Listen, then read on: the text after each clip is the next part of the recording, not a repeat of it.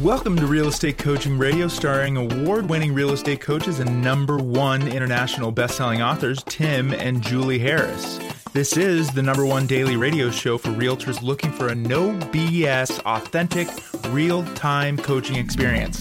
What's really working in today's market, how to generate more leads, make more money, and have more time for what you love in your life. And now your hosts, Tim and Julie Harris. All right. Hello, everyone. This is Tim and Julie Harris, and it is Real Estate Coaching. This is our podcast, but we're going to be doing something a little bit different, a little bit off the menu, which hopefully everyone will enjoy. And first, I'm going to introduce two very special guests who have a company called Fortified Risk. You can see it at fortifiedrisk.com. And these guys are super awesome. We're going to start with Jake Williams. They're both former Navy SEALs with over 35 years of experience in international, domestic, public, and private security services. So let's start with Jake, who was honorably discharged from the U.S. military in 2017 after 12 years of service in the Naval Special Operations community. Jake served at SEAL Team 7 and was an instructor at Basic Underwater Demolition SEAL Training and SEAL Qualification Training. During his tenure, Jake conducted 5 combat deployments in support of Operation Enduring Freedom and Operation Iraqi Freedom. His many combat commendations include the Joint Service Commendation Medal with Combat Valor, the Navy and Marine Corps Commendation Medal with Combat Valor, the Army Commendation Medal, and numerous other joint and individual awards. He was awarded the Admiral Ricketts Award for Inspirational Leadership.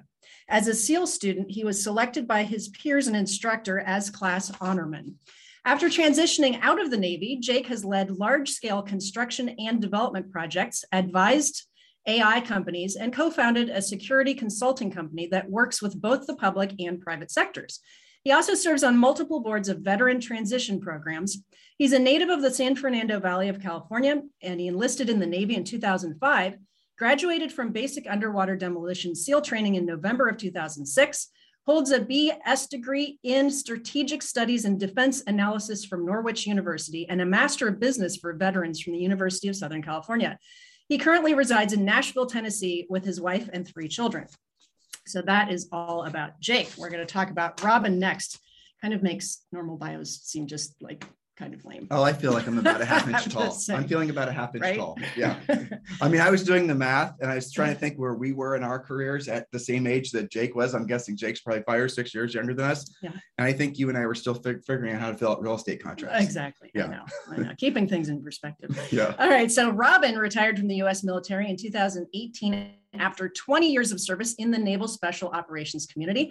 Robin served at SEAL Delivery Vehicle Team 1, SEAL Team 5, Naval Special Warfare Development Group, and instructor duty at SEAL Qualification Training. During his tenure, Robin conducted 11 combat deployments in support of Operation Enduring Freedom, Operation Iraqi Freedom, and several other missions worldwide. His many combat commendations include the Silver Star Medal, 2 Bronze Star Medals with Combat Valor, the Purple Heart, 3 Joint Service Commendation Medals with Combat Valor, 3 Navy and Marine Commendation Medals with Combat Valor, 2 Presidential Unit Citations, and numerous other joint and individual awards.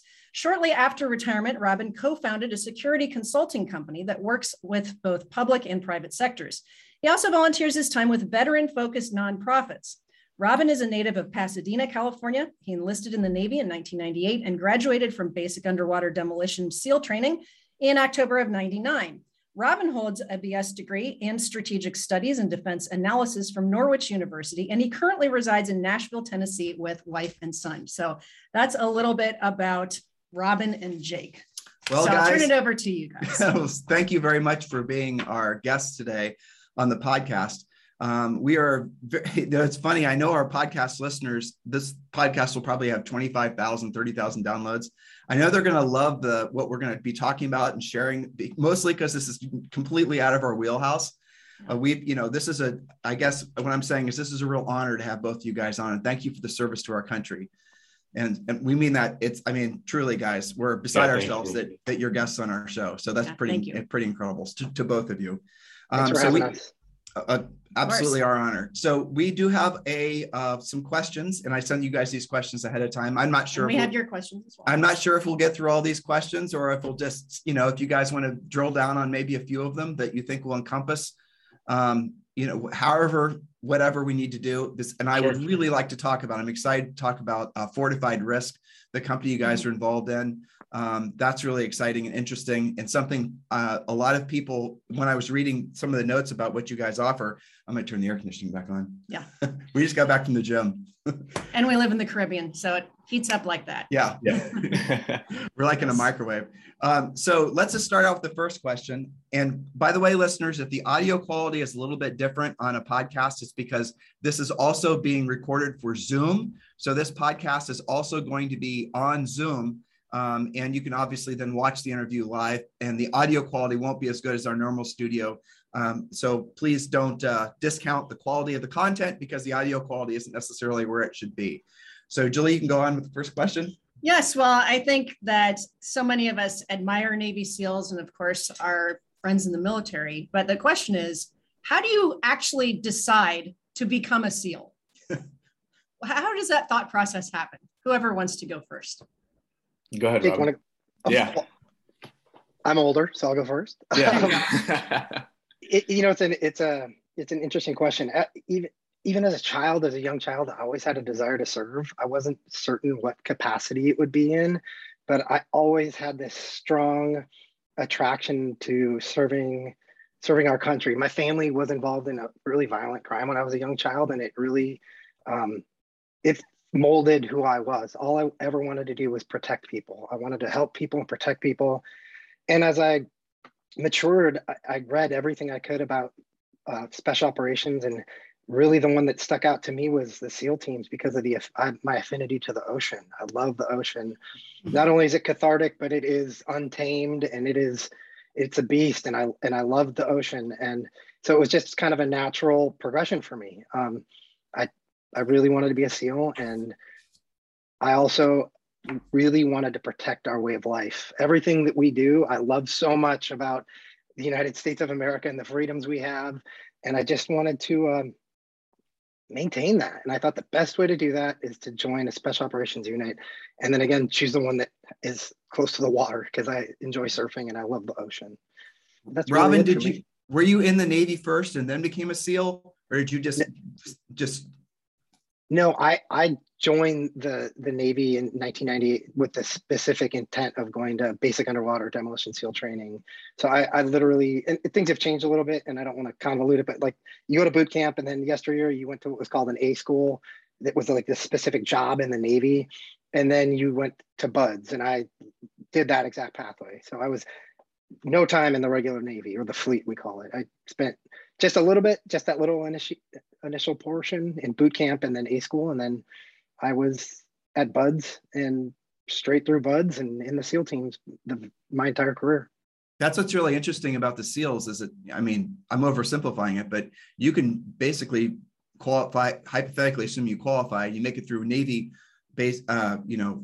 We can go when you're 18, and then you can just go right to this. You can just write. But if you do try to be a SEAL and you don't make it past BUD/S, then you're on a ship. Is that basically how it works? That's right. So that's really good motivation. Yeah. Yeah. It is. Send you to sea. Yeah, send you to sea. How about you, Jake? Sorry. Similar. At a young age, I had a desire to serve. I realized that we live in this awesome country. I had grandparents, World War II, Vietnam, Korean War, just kind of family that fought during that time. And I always had this longing desire to protect, to defend, to serve. And I was a young kid in my front yard playing, finger quotes, Army with my brothers. And my neighbor across the street was going to the Naval Academy at the time. He was about 10 years older than me.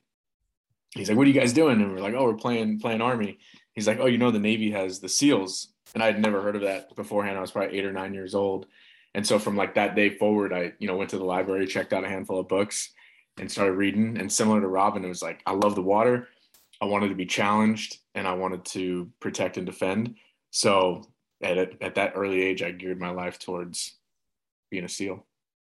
So what are the differences between Navy SEALs and the other special forces guys? Because there's every Air Force, Army, they all have Marines, of course. They have. So what's the main difference? If someone's listening right now and they're ambitious and they're the right age and have the right mindset, how do they decide which direction to go? Yeah, it's a good question. Go ahead, Jake. Go ahead, please. Yeah, chime in where you want there. We're given different mission set capabilities, right? Naval Special Warfare, or NSW, or Naval Special Operations Forces, we're really specialized in that maritime component, right? Where anything maritime, anything on the water that comes up, we're supposed to be the experts at that and take it. Green Berets, or also known as Special Forces in the Army, they are real specialized in like unconventional warfare and going in and do that type of stuff. And Air Force has combat controllers, or PJs, pararescue men, and they really specialize in high-end special operations, medicine, battlefield trauma, or close air support, guiding an aircraft. There's been so much overlap over the years also, right? And Robin can probably share to this as well, but when 9/11 happened and the SEAL teams were going into Iraq and Afghanistan, it was like, well, don't you guys only operate in the water? And it was like, well, actually, sea, air, and land. SEAL is an acronym for sea, air, and land. And so those are all the environments that we operate in, that we infiltrate in. So there is an overlap. But Robin, go ahead and chime in if you have anything else to add there. I mean, Jake, you hit it really well. The SEAL teams are just the maritime component of Special Operations Command.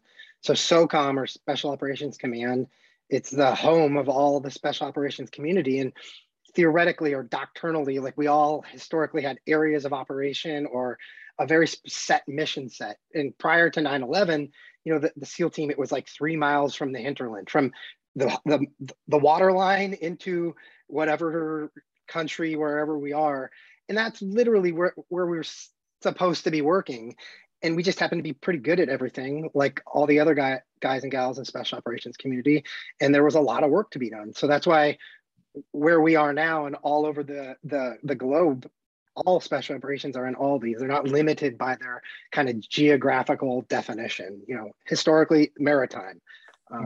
But so we do have to, everything we do, we have to train to come from and return to the water.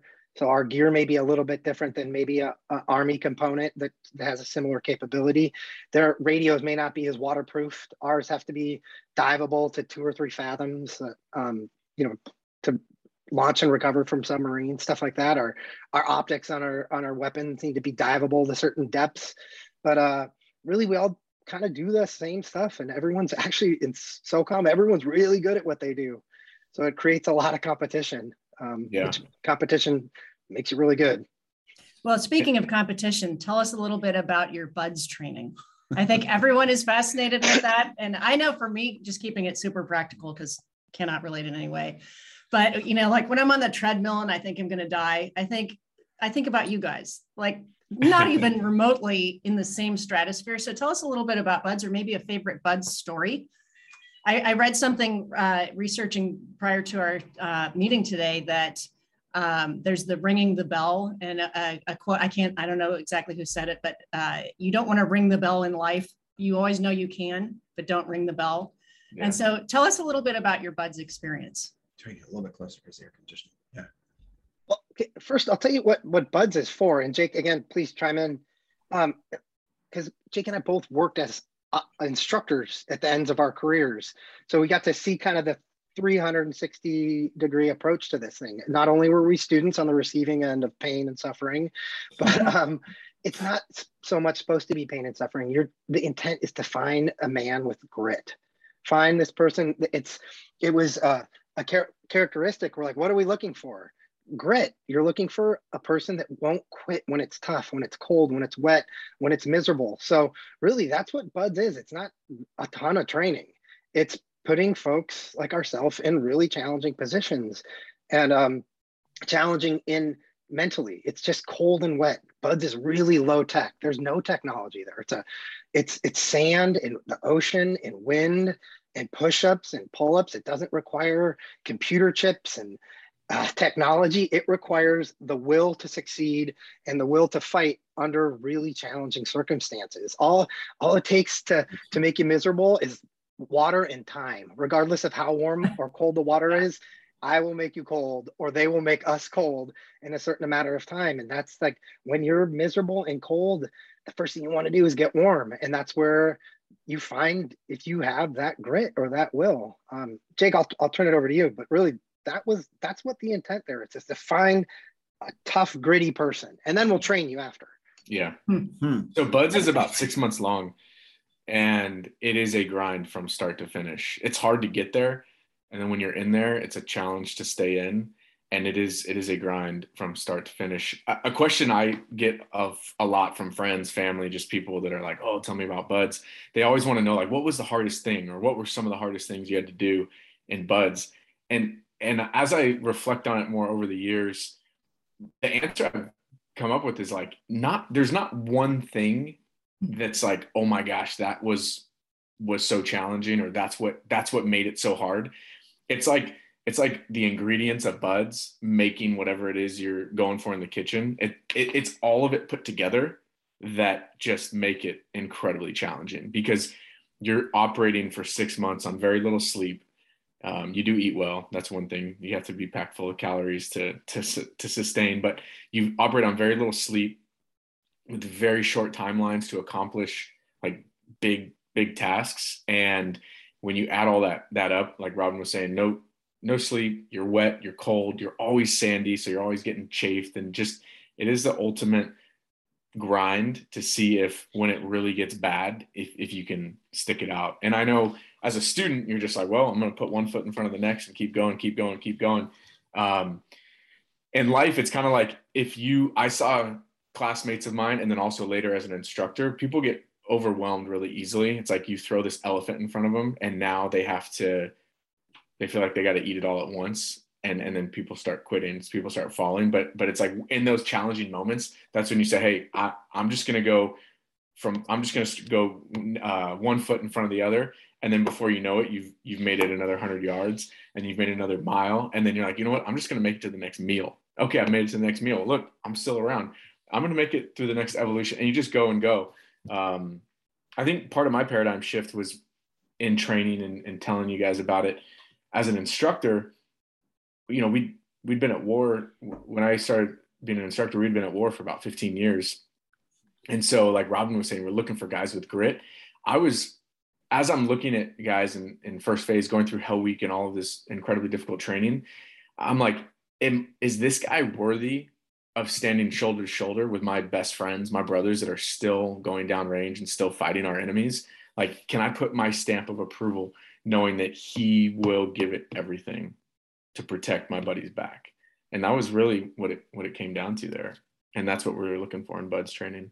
You mind if we drill down on that a little bit? Because that's very interesting. Yeah. So what are the traits, like when you're trying to study that guy to decide whether or not you want to give him your seal of approval, no pun intended. Yeah. Exactly. How does that work? What are the qualities you look for? Is it just an intuitive feel? It's a selflessness is really what it boils down to. It's a selflessness, because we do so many team building. You never think of it you never call it team building in Buds, but all of these team oriented exercises, right? Where you're either under a boat, under a log, like a big telephone pole, if you've seen that stuff.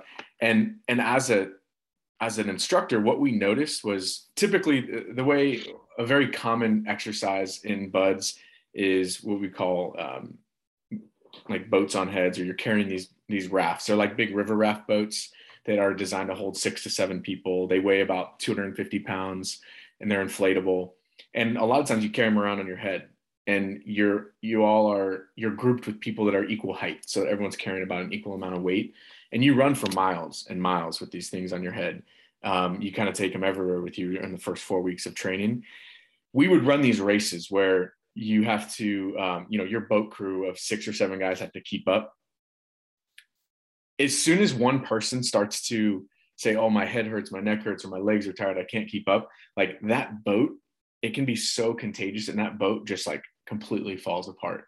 And so what we noticed was, like, when the guys next to them were more concerned when you as an individual were more concerned about the other guys in your boat crew and performing for them and putting out for them so that you're carrying an equal amount of weight on your head, those boat crews thrived. They performed really well. And it sounds profound, but it's also so simple, right? Like if I look out for the guy next to me and I don't worry so much about myself, we ended up succeeding. And so boiling down to selflessness. Mm-hmm. That makes sense. That's really what they try to instill in you, the instructor cadre. As a student, it's not about you. It's about the team. We always talk team gear, personal gear. You know, like at the end of the day, you take care of all of our gear, and then you take care of yourself. You eat last. You get water last. You take care of us now, because the mission requires that boat. It just for training, that is mission critical equipment, that boat. And now it resonates into everything else down the line in combat, if it's a weapon system or an aircraft or whatever. But you take care of that equipment because you're taking care of the team. The team requires that. Take care of your shoes and your personal gear later on. But that's stuff that you take care of after we've taken care of the team and taking care of all of us. I think one other piece to it too is it's staying positive. Really, you know, calm breeds calm, fear breeds fear, panic breeds panic. All of those things build on itself. And the job is challenging. So it's keeping a good head on your shoulders and staying calm and cool under pressure, under gunfire, because that resonates. So and again, it's just take it all the way back to the boats. If I'm cool and calm, then Jake stays cool and calm, and we're all putting out together, you actually create a very unique sense of humor amongst each other that creates this esprit de corps that I've never seen anywhere else. You may joke about some of the most macabre stuff in ever, but it's motivation to keep you going. On the flip side, if I start telling Jake how bad my neck hurts and how tired I am and how hungry I am, all it does is it snowballs. Everyone recognizes how tired they are. Everyone recognizes how cold they are and how chafed they are. And then you start falling apart, and then your team starts falling back, and everything in BUD/S is a competition. So if you aren't first, I mean, I was going to quote Ricky Bobby, if you're first, you're last, but really, if you're not winning, there's going to be some repercussions to failure. And that a lot of times involves getting back in that Pacific Ocean. And that's not a whole lot of fun when you're already borderline hypothermic. So I'm sorry, Jake. Go ahead. I was going to say there's a common term we use. It pays to be a winner, and that's something that starts getting reinforced day one. It pays to be a winner. Whatever, you know, as a team, it pays to be a winner. So BUD/S sounds like it's mostly psychological testing in essence. And I'm curious, as instructors, since you guys are both BUD/S instructors, so the things you just said, do you tell the guys trying to become SEALs, the guys in BUD/S, do you tell them what you just told us about the fact that these are the qualities and characteristics we look for? Or are you just looking for the people that already have those qualities and characteristics to bubble up to the top? Like, how much training are you observing? Or are you coaching them, saying no bitching in the boat? I mean, I'm just curious. Yeah, no, it's a great question. I'll tell you personally, and when guys show up and they've made it to BUD/S, there's such we haven't even really talked about this, but there's such a pathway to get there, right? Like if you've gotten there, you've made it through even with today's pipeline, the way it works, you've gotten through a series of hoops just to make it to day one. And there's a lot of quitting before even day one. There's like 6 or 7 weeks of quals and testing at a minimum to get to day one. And so when guys get to day one, I want to see people that have it intrinsically, an intrinsic motivation to succeed. If I have to draw that out of them, it's typically a losing scenario for them. Well, and Jake, to add to that, BUD/S, it's challenging because I've always wanted to be a coach. I want to coach these young men, but BUD/S is like kind of the selection side of the house where it's fair but tough. I was a SEAL qualification instructor, but occasionally I would support the Hell Weeks, first phase Hell Weeks, but SEAL qualification is the coaching. SEAL qualification is they have made it through selection. It's over. They graduate. Now they come over to us and we have to qualify them and all the skill sets that it takes to be a SEAL. Everything from shooting to land navigation to diving, closed circuit, oxygen, rebreathers. But we coach. Again, we're fair but tough, but that's where I thrived. I love coaching. I love helping them learn how to be a better SEAL, be a better person. And that's a very different approach from like first phase. Yeah. First, there's 3 phases, first, second, and third. And first phase is where they have the core of the selection. That's where Hell Week is homed. And you're not really there to coach them. Let the process work itself out. Let the sand get where it's going to hurt. Let the water get where it's going to make you cold. Because really, we don't want the person to quit. And we don't want the person to quit, but I don't want the quitter to make it, because the job is really tough. It is tough. It's tough. It's cold. It's challenging, and we want the right person. We want that gritty person. Robin, what are the physical requirements prior to even starting BUD/S? I did study this a little bit prior to today's interview. I'm just curious. It's a certain number of pull-ups, and you have to run a mile in a certain amount of time, and sit-ups, stuff like that, right? Yeah, and honestly, I hadn't been through BUD/S since 1998, so it's been a while, and the standards have kind of ebbed and flowed, but it's really not that challenging. It is, I think, at boot camp to advance forward, to be selected to start contracting you to go to BUD/S. I think it was like 8 pull-ups and 1.5 miles in boots. We could do that. So I think that's the point that Sorry. That's what gets lost in translation, though, is I think a lot of folks think of SEALs as superhuman. They're not. Jake and I are just not big people by any stretch of the imagination. I'm 5'10", 180 pounds. Jake's shorter than me. We're just normal. We're your neighbors and your brothers and your husbands. It's just, they're average guys with an unwillingness to fail. That's why the standards, they're not that tough, but when you put it over 6-8 months, over and over, and every morning starts at 5 or 4:30, and you're always cold and you're always wet, and there's no room for injuries.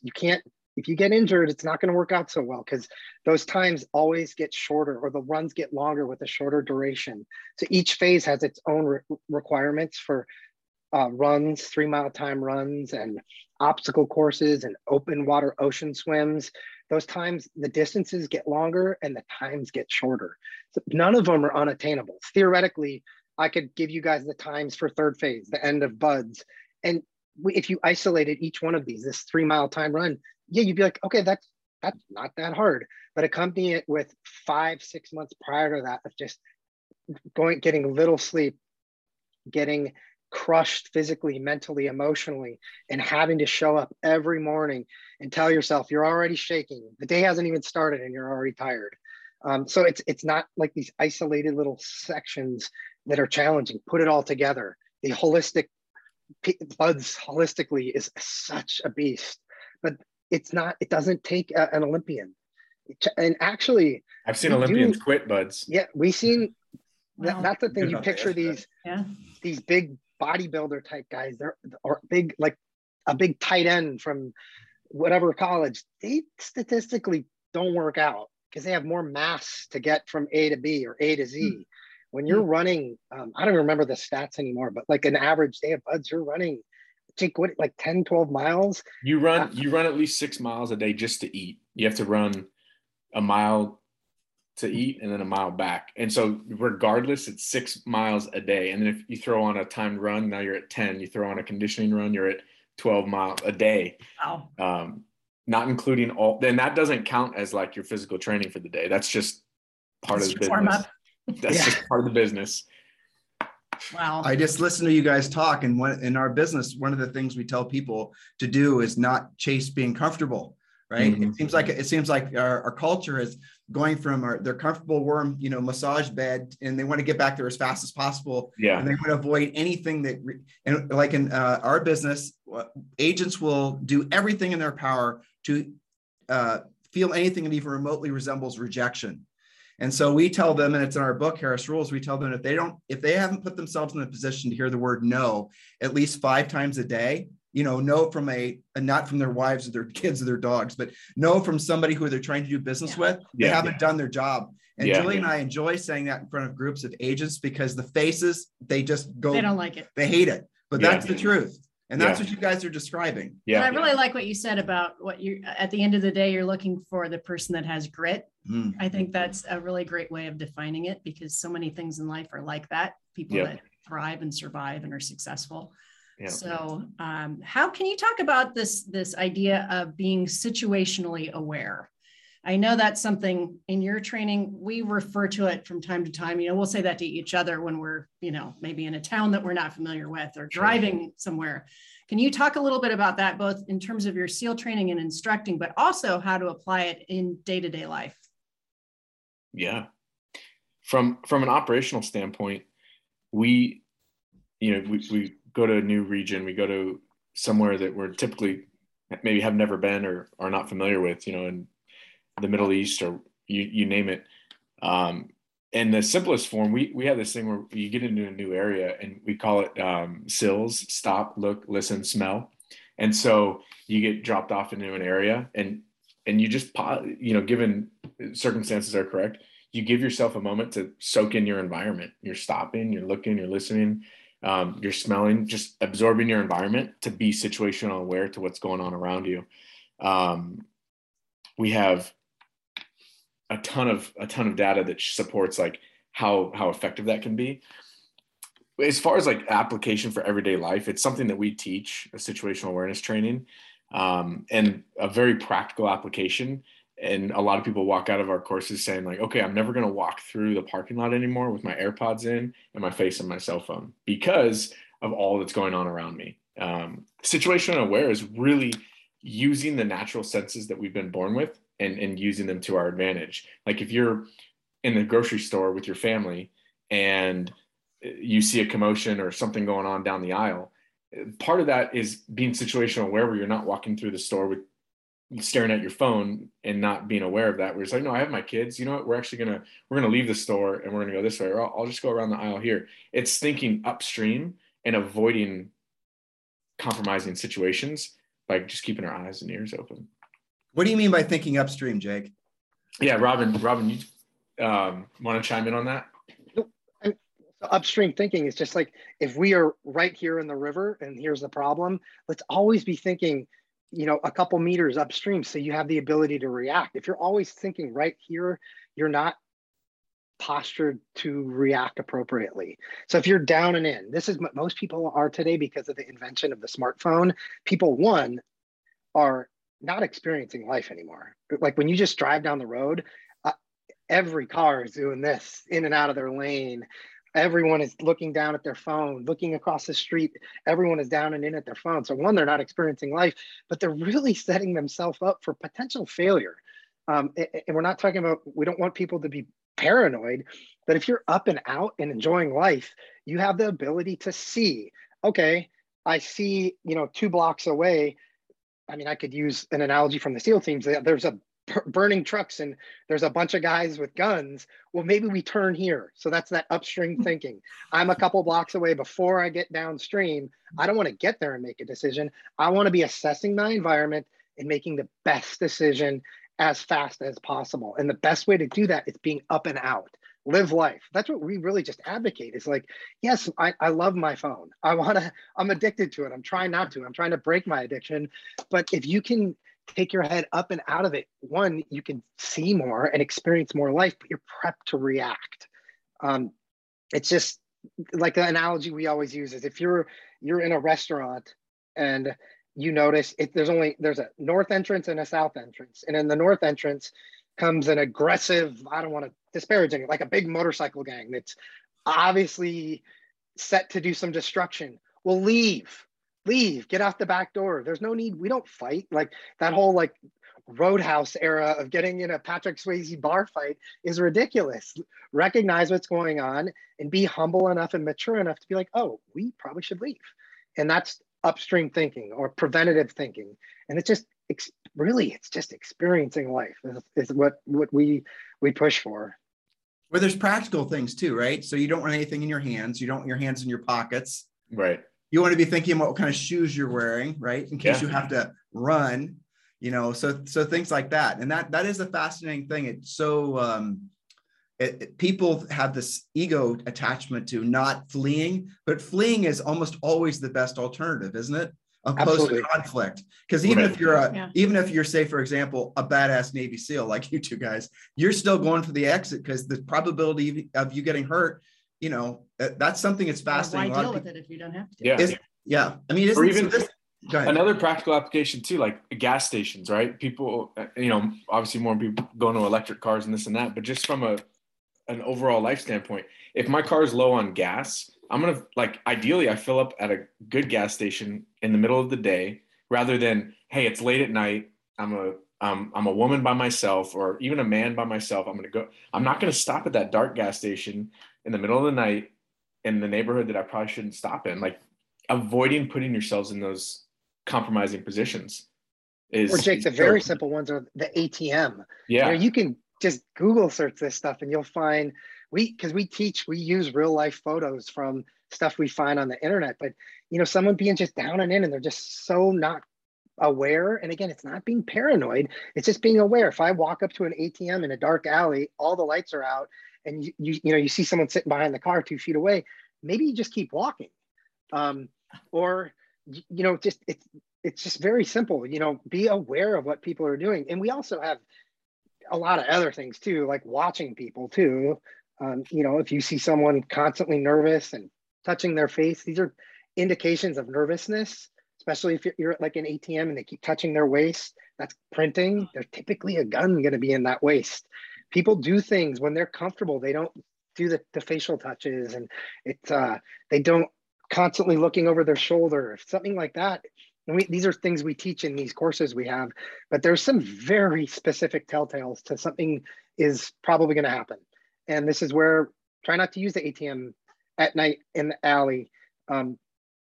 I don't know, I'm just trying to come up with some very basic examples. Here in Puerto Rico, when we moved to Puerto Rico, one of the first things that the locals told us is, I told Jake this too, you don't stop at stop. I mean, we're from Ohio and we're super boring and we're rule followers, okay? Yeah. So here they said, at night, don't stop at stop signs, don't stop at red lights, don't go to gas stations at night. And we live in a relatively safe part of Puerto Rico.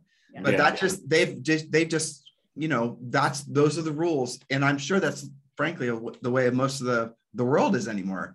You know, when you travel, you got to really be and you always want to be careful that you're not getting boxed in when you come up to a red light. Right. You know, you want to leave space, and you see the Puerto Ricans, actually, they do that. They'll don't close the gap. They'll close the gap behind you, but they'll leave a space, you know, in front of them. So if they had to get out of there, that they could. You know, it's being smart, but right. I think you're right with all of our devices. It's so easy to subconsciously not be smart and aware. Yeah. You know, because it's ringing or it's buzzing, or, you know, we're late for an appointment or an alarm goes off or whatever. Yeah. And so it's something that I have worked on with our being out and about, especially when we're out with family, and just, you know, trying to be more aware. And I remember when my dad was teaching me to drive way back when, and he put me through, so he would say, okay, what's the color of the car behind you? You know, and that I will always remember that, like, I wasn't really paying attention to that. How many car lengths are they from you? Just like basic survival things. So I think that the world really needs to get back to a lot of that, and we would all be in better shape. But, you know, kind of a mindset question for you. How do you manage fear when it's real fear, like some of the things that you guys have been through on your real deployments, versus the daily fear that we all feel bubble up now and then? How do you control that when it's such a natural response that humans are programmed with? Well, this is such Jake, a good question. Let me start with this one, and I know you can caveat to it, but what we like to use essentially inoculation. Someone is lying if they tell you they're not afraid, especially in combat. If you're flying onto the X, like landing right on bad guy land to rescue Princess Leia, it's not a natural feeling. You have the drive to go there and get this hostage rescue done, but it's a lie if there's not some level of fear. But how we combat it, we inoculate ourselves to it by repetition. Perfect practice makes perfect. So not just practice makes perfect, because our brains are simple computers. They're simple processing units. So encode into this brain perfect repetition. So whatever your process is, if it is, you know, a hostage rescue, you're going to practice doing weapons drills, how to use a weapon system. So it's innate knowledge. So you have all your bandwidth is towards making a good decision, not pulling this pistol out or using this gun, the functionality of your day-to-day life. You do thousands and thousands and thousands of hours of repetitions. So you don't have to think about the mundane. And I say it's mundane because it's just part of your job, carrying a weapon system or transitioning from a pistol to a rifle, all that stuff. So my point is we practice every aspect of a mission, whether it's from the insertion, whether we're taking helicopters in, we walk on and off them all the time. The best way to get on them, the best way to get off them. There's a correct order. When it lands, how do you get on and off this thing? To every aspect of a mission, from insertion, infiltration, to actions on the objective, all the way back out, you rep it out and rep it out and rep it out and talk about contingencies and talk about anything that can happen, and then still expect the unexpected to happen. But that's really what we're talking about. You become such a well-oiled machine more often than not, you don't even remember the fear or the anxiety till you're back home and you're like, whoa, that was a close one. Wow, that was a close one. Because you're not thinking about that little stuff because you have a mission to accomplish. So that's why we're huge fans of practicing. Whatever it is you do, practice it, practice it, practice it. So all your bandwidth goes to making good decisions, not whatever the system is. And again, we can easily talk about drawing a pistol from a holster. That doesn't resonate with like 99% of the population. But if you're not working on that, you're going to actually look at your holster and then look at the pistol and start thinking about it when you're in a life or death situation. And I'd prefer, if all things were equal and we all had 25 meg of bandwidth, to use 25 meg to make a good decision. That pistol comes out of the holster innately, because you've repped it out thousands of times. So it could translate into whatever it is you do. And that's how you inoculate your body for stress and fear. And then one other component is mindfulness.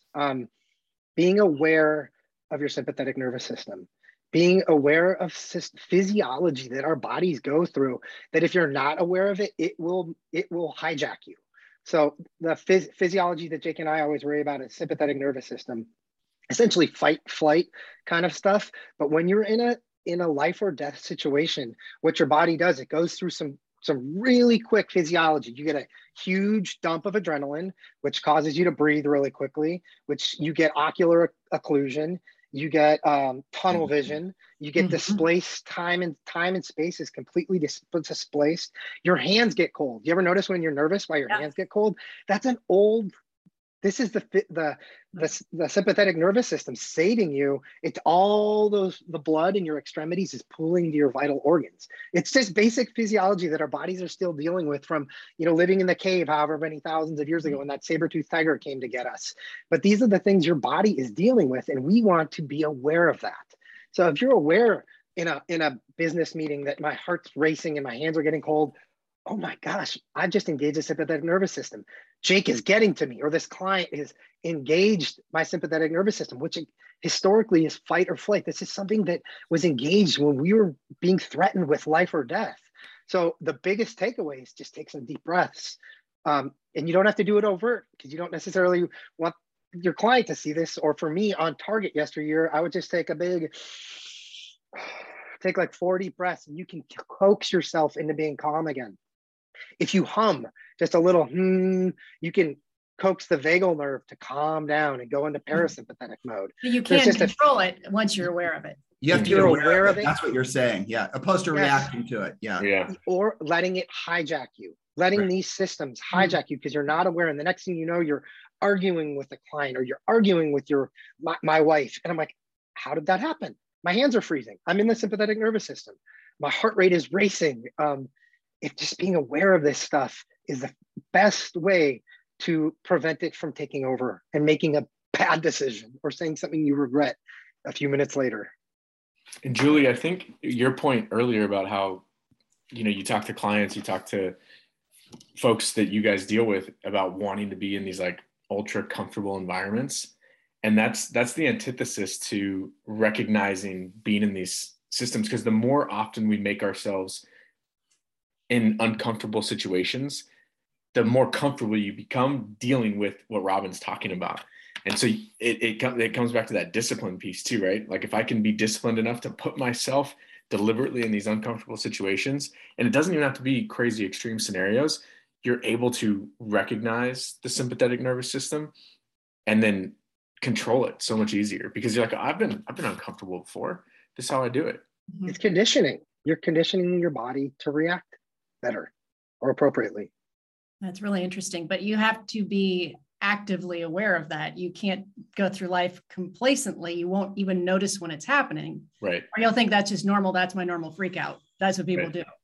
But I think it's really interesting that once you recognize it, and that maybe that's the first thing, is recognizing it. So then you can do something about it.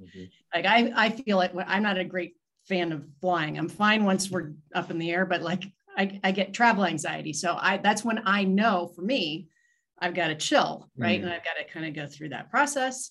And, I was a musician, so some of our pre-concert training, we would do some of these things. But I think, it's so easy to get away from that when you do your day-to-day routine and, then something happens and you go into that freak out. So I think it's really key training just as a human being, what you said, what both of you said. Well, what's really fascinating, Julie, what I learned was, so there's psychological fear and then there's like real fear. You guys have experienced real fear and you guys have experienced psychological fear, but the way it manifests is exactly the same, like what Robin just said. And so what you guys have been able to do is you've been able to take real fear and apply the same tactics that we teach our coaching clients to get past their fear of hearing no. Yeah, because the reaction is the same. Yeah, right? the physiological reaction is the same. But that's awesome. So I will. You guys, this is a whole chapter in our book, and now we're going to say endorsed by Robin and Jake. Awesome. Talk to us about, like, if you had, each of you had 3 most significant things that you learned as a SEAL that you do use in daily life. We try to make our listeners have practical, tactical things that they can apply. Most of the, we do have a few, maybe you have a coaching client that's a SEAL, or no, he was an ex-Marine fighter pilot. Okay. Well, but most of our clients are not. So can you make it practical? I think the situational awareness that we talked about is certainly one of those, but what else do you maybe do daily that you got from your SEAL training that we can all use? Yeah. I think they show up early. Show up on time. These are the only 2 guys that we've ever interviewed that aren't late. Ever. So they show up early. There's one. Time is critical. I think one big thing that was in our community is we would talk about reputation is your currency, and just your ability to perform and to be a man of your word was so important, right? If you say you're going to do something, do it, be on time, just the simple stuff. But you start to take that stuff for granted when you start to see, like, oh, that actually is pretty valuable. But I think going back to the beginning of the conversation, the grit, like when Robin and I were first starting our business and kind of mapping out the plan that we're going to do, we went back to, look, man, whatever it takes, we're going to put in the hours, we're going to put in the work, and we're going to make this happen. And so I think that's one big piece for me that I've taken away and I've really appreciated, is just we're going to make it work at all costs. You know what I mean? Like belief. And having just a strong sense of drive to succeed.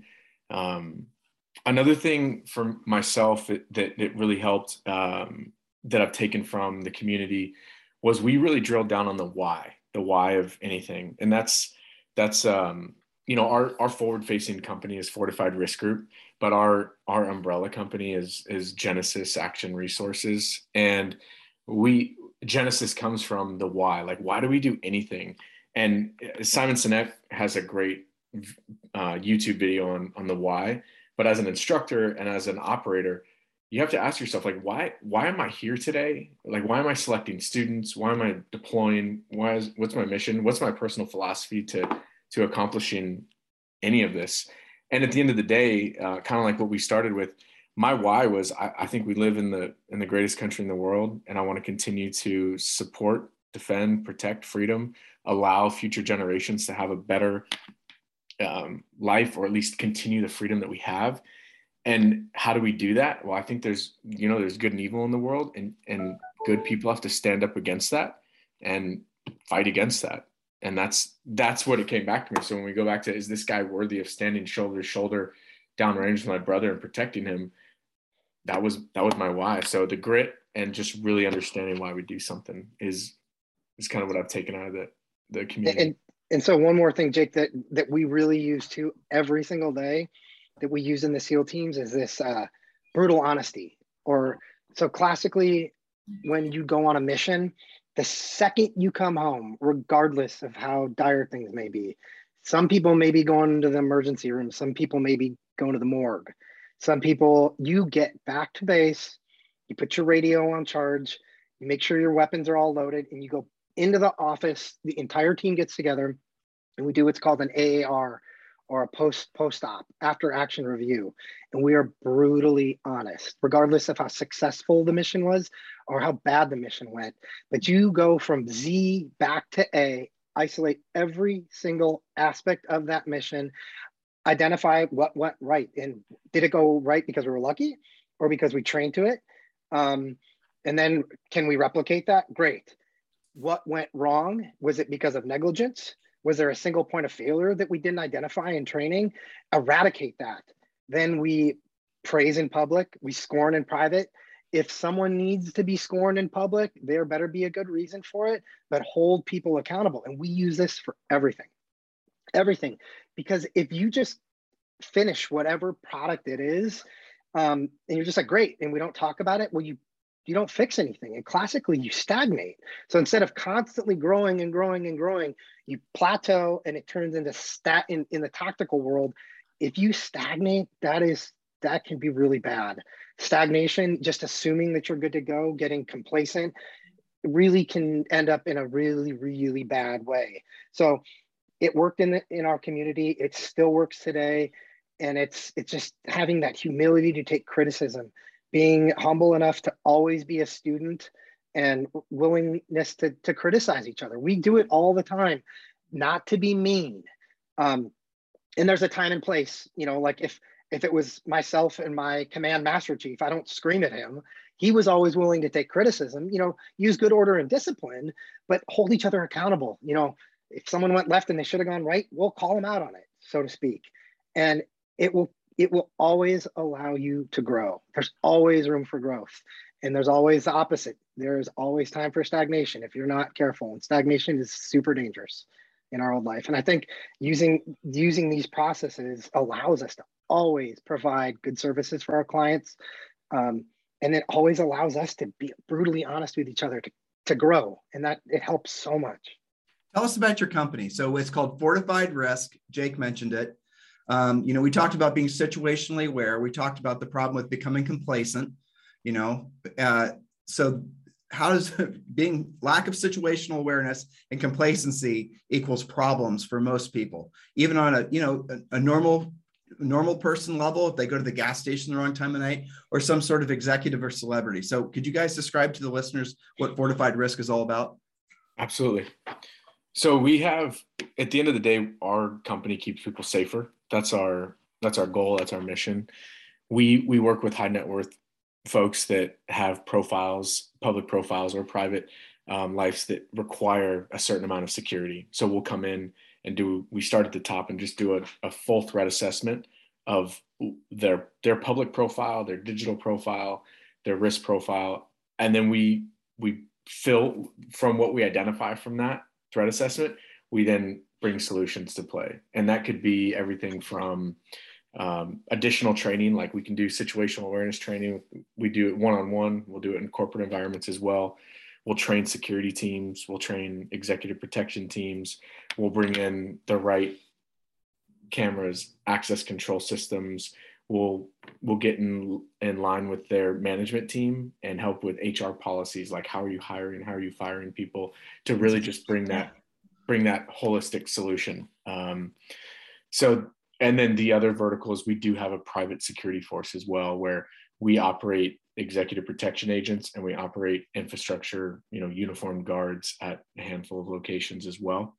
And so where we found, I think, a lot of success is there's kind of a big unknown in the industry of, if I just spend more money, maybe I get a better product. And we've been able to come into some of these corporations and some of these high net worth folks' lives and say, you either don't have enough in place, or you don't have what's right in place, or you're actually completely overspending, let us help You're you being ripped off. Yeah. Let us help you get a better product for the right price, so that your company, your assets are safer. So who's your ideal customer? Like, maybe you can give us you can make it up, Jake, right? But give us like a profile of someone that hired you guys that you chose to work for, because I'm sure it's mutual. It's not just someone who wants to do business with you. You want to do business with them too. Right. Because you're going to become part of these people's lives. Yeah. I'll give you a personal example, and then a corporate example, if you will. And a public one now known, Ben Shapiro is a client of ours. He did some, gave us a little plug on his podcast not too long ago. And he has a very up and coming company. And we've come in and we've just transformed their entire security profile, from the way that all of their talent travels around the United States, around the world. We provide that entire security package as they move. And then corporately, we've stepped in and we've gotten in lockstep with their HR to make sure that, again, they're hiring, they're firing, that that entire process is as clean and as secure as possible. And then their infrastructure, they have offices around the United States. We've made sure that their offices are manned appropriately with the security that's needed, that their cameras are correct, that their access control is correct, and that they're not getting ripped off by anybody. So we've integrated with them at the highest level. And then from a personal high net worth person, we've had clients bring us in and say, hey, these are kind of some of the problems I'm dealing with. I don't know who to trust. I don't know, do I need a full-time security guard, or should I just get cameras? Should I do this? Should I do that? And so again, we'll come in, we do an entire threat vulnerability assessment on these people. So we'll pull their entire digital footprint, we'll pull their physical footprint, like what is forward facing on these people and what is at risk. And then we come back to them with like a written deliverable, and we show them like, here's like maybe social security numbers and EINs that are vulnerable right now. Here's your address, here's your other properties and these states that are publicly known. So if you are concerned about this, we can help you put a defense around this. If you do have frequent travel that's taking you from state to state or out of the country, we'll build that security team for you. And so that's how we've helped high net worth folks. So what type of security threats, for example, would your typical customer, not like Ben Shapiro, right? I mean, he's completely on a different level, but a normal executive type that's coming to you, and they're, so what they don't have any physical threats necessarily, they're not dealing with all the things that, say, for example, Ben deals with, but what would you kind of the prescription to make them like, maybe what don't they know that they should be worrying about? Right. I think it's a great question. I think what we're experiencing right now is the digital world is so available, right? With dark web, what's on the black market, you can become a really good hacker right now for not much money and not much training, really. And you can actually get into systems that you probably think you shouldn't get into. And so if you're a high net worth individual, a corporate executive that works for a company that is maybe polarizing politically, or just has a fair amount of competition around it, what we do is we'll come in and we'll say, we can run this threat vulnerability analysis from your digital footprint alone and say, here, like I was mentioning earlier, like, your residences are here, your EINs are here, your social security's actually out here. What are you using to protect your digital content? Like, if you're traveling all the time, is your cell phone exploitable? Is your computer safe? And so we can run a full analysis on that and see if there are threats hitting them like that. What would be a threat for people? I mean, having their information stolen for the sake of hacking and getting to bank accounts, or is it a physical threat, or what? Like, so if you could define kind of what are the ranges? Yeah, with the ranges. Yeah, it's a full spectrum. I mean, we have stuff where we have clients where we're running social media monitoring, right? And there will be people that say, let's find out where this person lives because we want to go do X, Y, and Z. We want to go bring harm to this person. So that's like on the physical side, but that's where physical and digital meet, because the adversary is using a digital platform to meet a physical threat, right? Or to go carry out a physical threat. So with that, we can say to our client, well, here are the protocols we can put in place so that they can't find your address. And then separately, let's run a background check on these people searching these threats, see if there's a criminal record, report it to law enforcement, so we can capture it from both sides. Interesting. Yeah. The other piece too is that really just shoring up contemporary physical security. You'd be surprised how many folks today have the net worth that it's very inexpensive. It's like, what is your security worth? It's a challenge, like if you can just put some contemporary, aesthetically pleasing layers of security, you can significantly change your posture. And we're not talking about putting machine gun nests and barbed wire around your house. We're talking about like very strategically placed planters. My mom could hit the gas instead of the brake and end up in your living room if you don't have things oriented appropriately, or your office could be vulnerable. My father-in-law's doctor office, like once a month, it seems like a patient hits the gas instead of the brake. So strategically placing like ballers or a beautiful tree in a planter that is designed with a robust concrete base that you can't tell as a proprietor, but it's aesthetically pleasing. It's beautiful. And just all these different things you can put a staircase here, something to just change the approach for an actual adversary or someone accidentally doing something to your structure.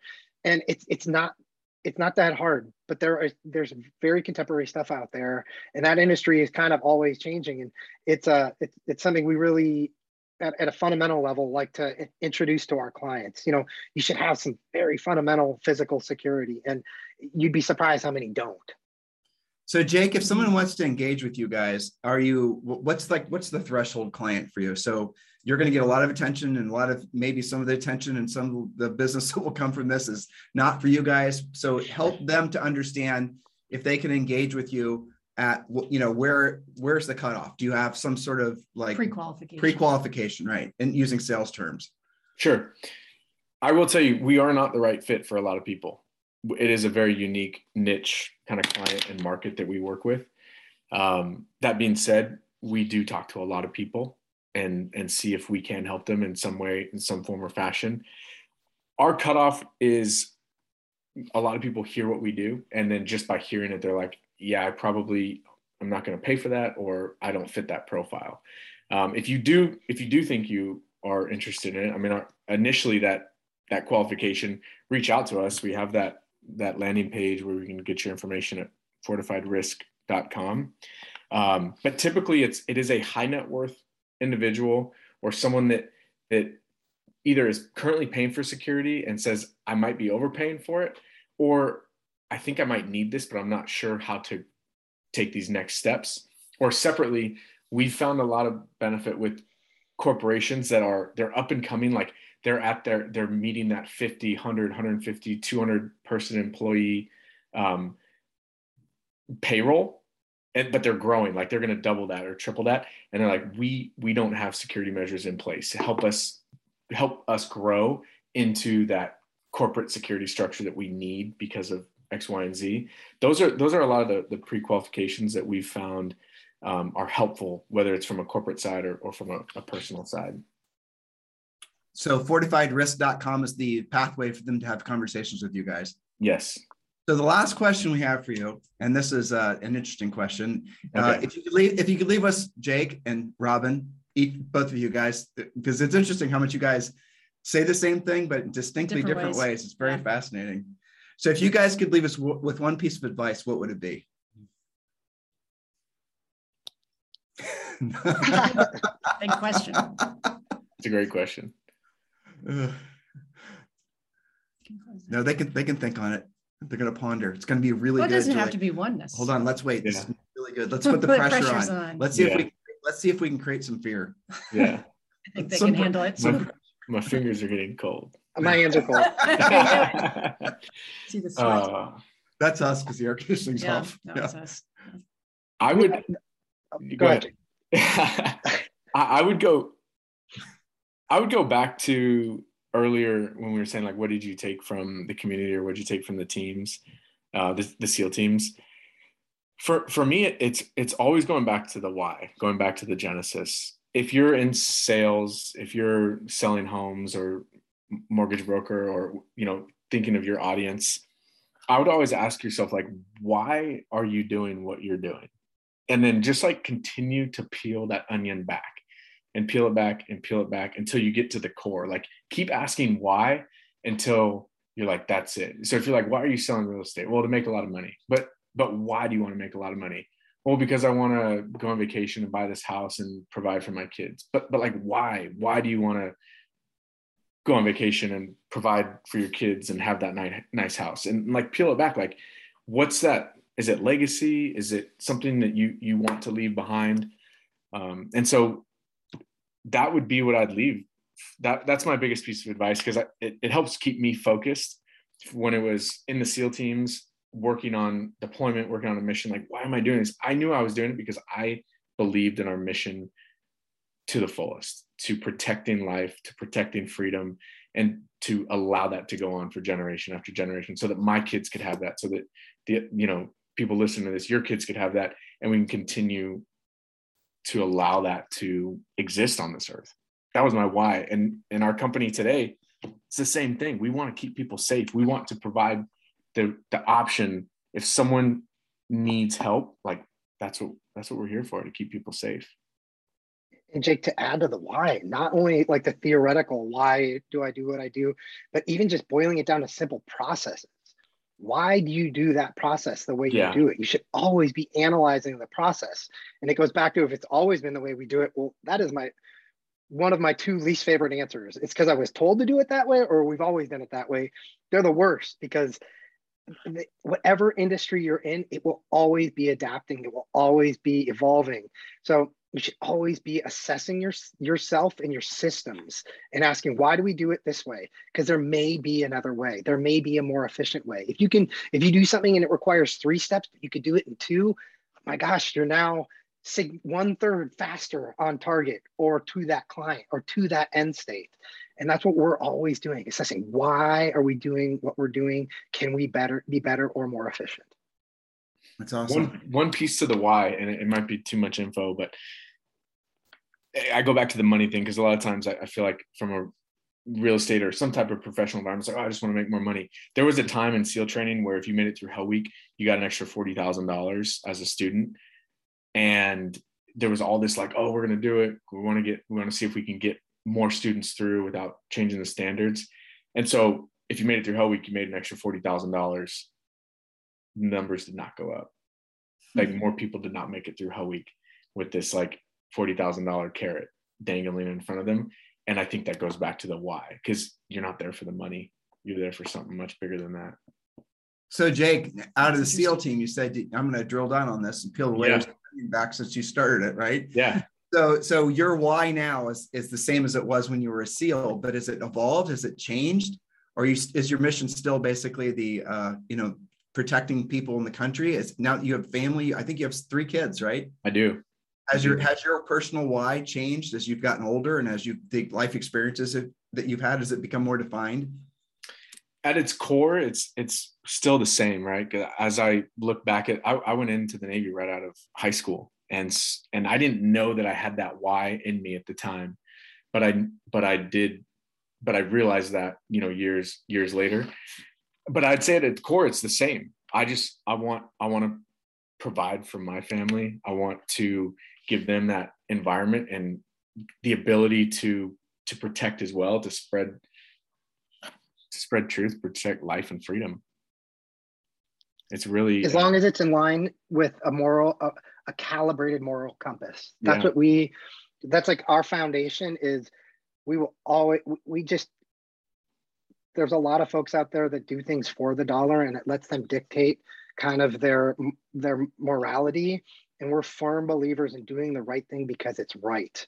So Jake and I refine and make sure our compass is calibrated every month or every morning almost. Make sure we're giving our client what they ask. Make sure that I'm giving my wife what she asks. Am I gone too much? Am I missing my son's birthday? It's got to be a happy medium between getting the product to the client and keeping my family happy and doing everything in line with a moral compass. Do the right thing because it is right. Yeah, hard to argue with that. Yeah, that's the perfect way to end it, Robin. Jake, don't try to top that. That was good. You both are great. Guys, listen, this has been a true honor for us. And frankly, we could go on for hours because we only got through really half of our questions, but we wanted to give enough time to talk about fortified risk. So if they want more information and maybe they're maybe 1 degree or 2 degrees away from somebody or just curious, they can go to Fortified Risk and they can learn about the services that you guys provide. I suspect from this podcast, and I'm sure you'll be invited to other podcasts as well, that you guys might be figuring out how to come out with some sort of digital product or your own podcast or a book where, normal folks can benefit from the from learning how to enhance their personal security. Robin talked about that, lights, locks, and, situationally aware. There's a lot of different, I think there's an enormous demand right now. All over the country. Even a basic guide for normal people, that just, they don't know what they don't know. But if you do these 5 or 10 things, this is a start to at least become aware. So, and I probably got that just from you guys today. And we really appreciate that. If somebody's not ready to go into full blown security, but there are things that they need to be aware of. Right. Exactly. Well, guys, listen, it was a true honor. Thank you very much. Yeah. Thank you. Thanks a lot for having us. This was a highlight. So much for having us. This was a highlight for Julie and I. For sure. After probably 5,000 podcasts and over 20 million downloads, and that's 20 million downloads in maybe the last 4 years. That's not, wow. So this is for us personally, this was a true honor, and I sincerely appreciate it. And guys, honestly, God bless you, and thank you for your service to our country. It's incredible for us just to call you guys friends. Yeah, thank you so much. Yeah, thank you. Really appreciate it. This podcast is a part of the C-Suite Radio Network. For more top business podcasts, visit c-suiteradio.com.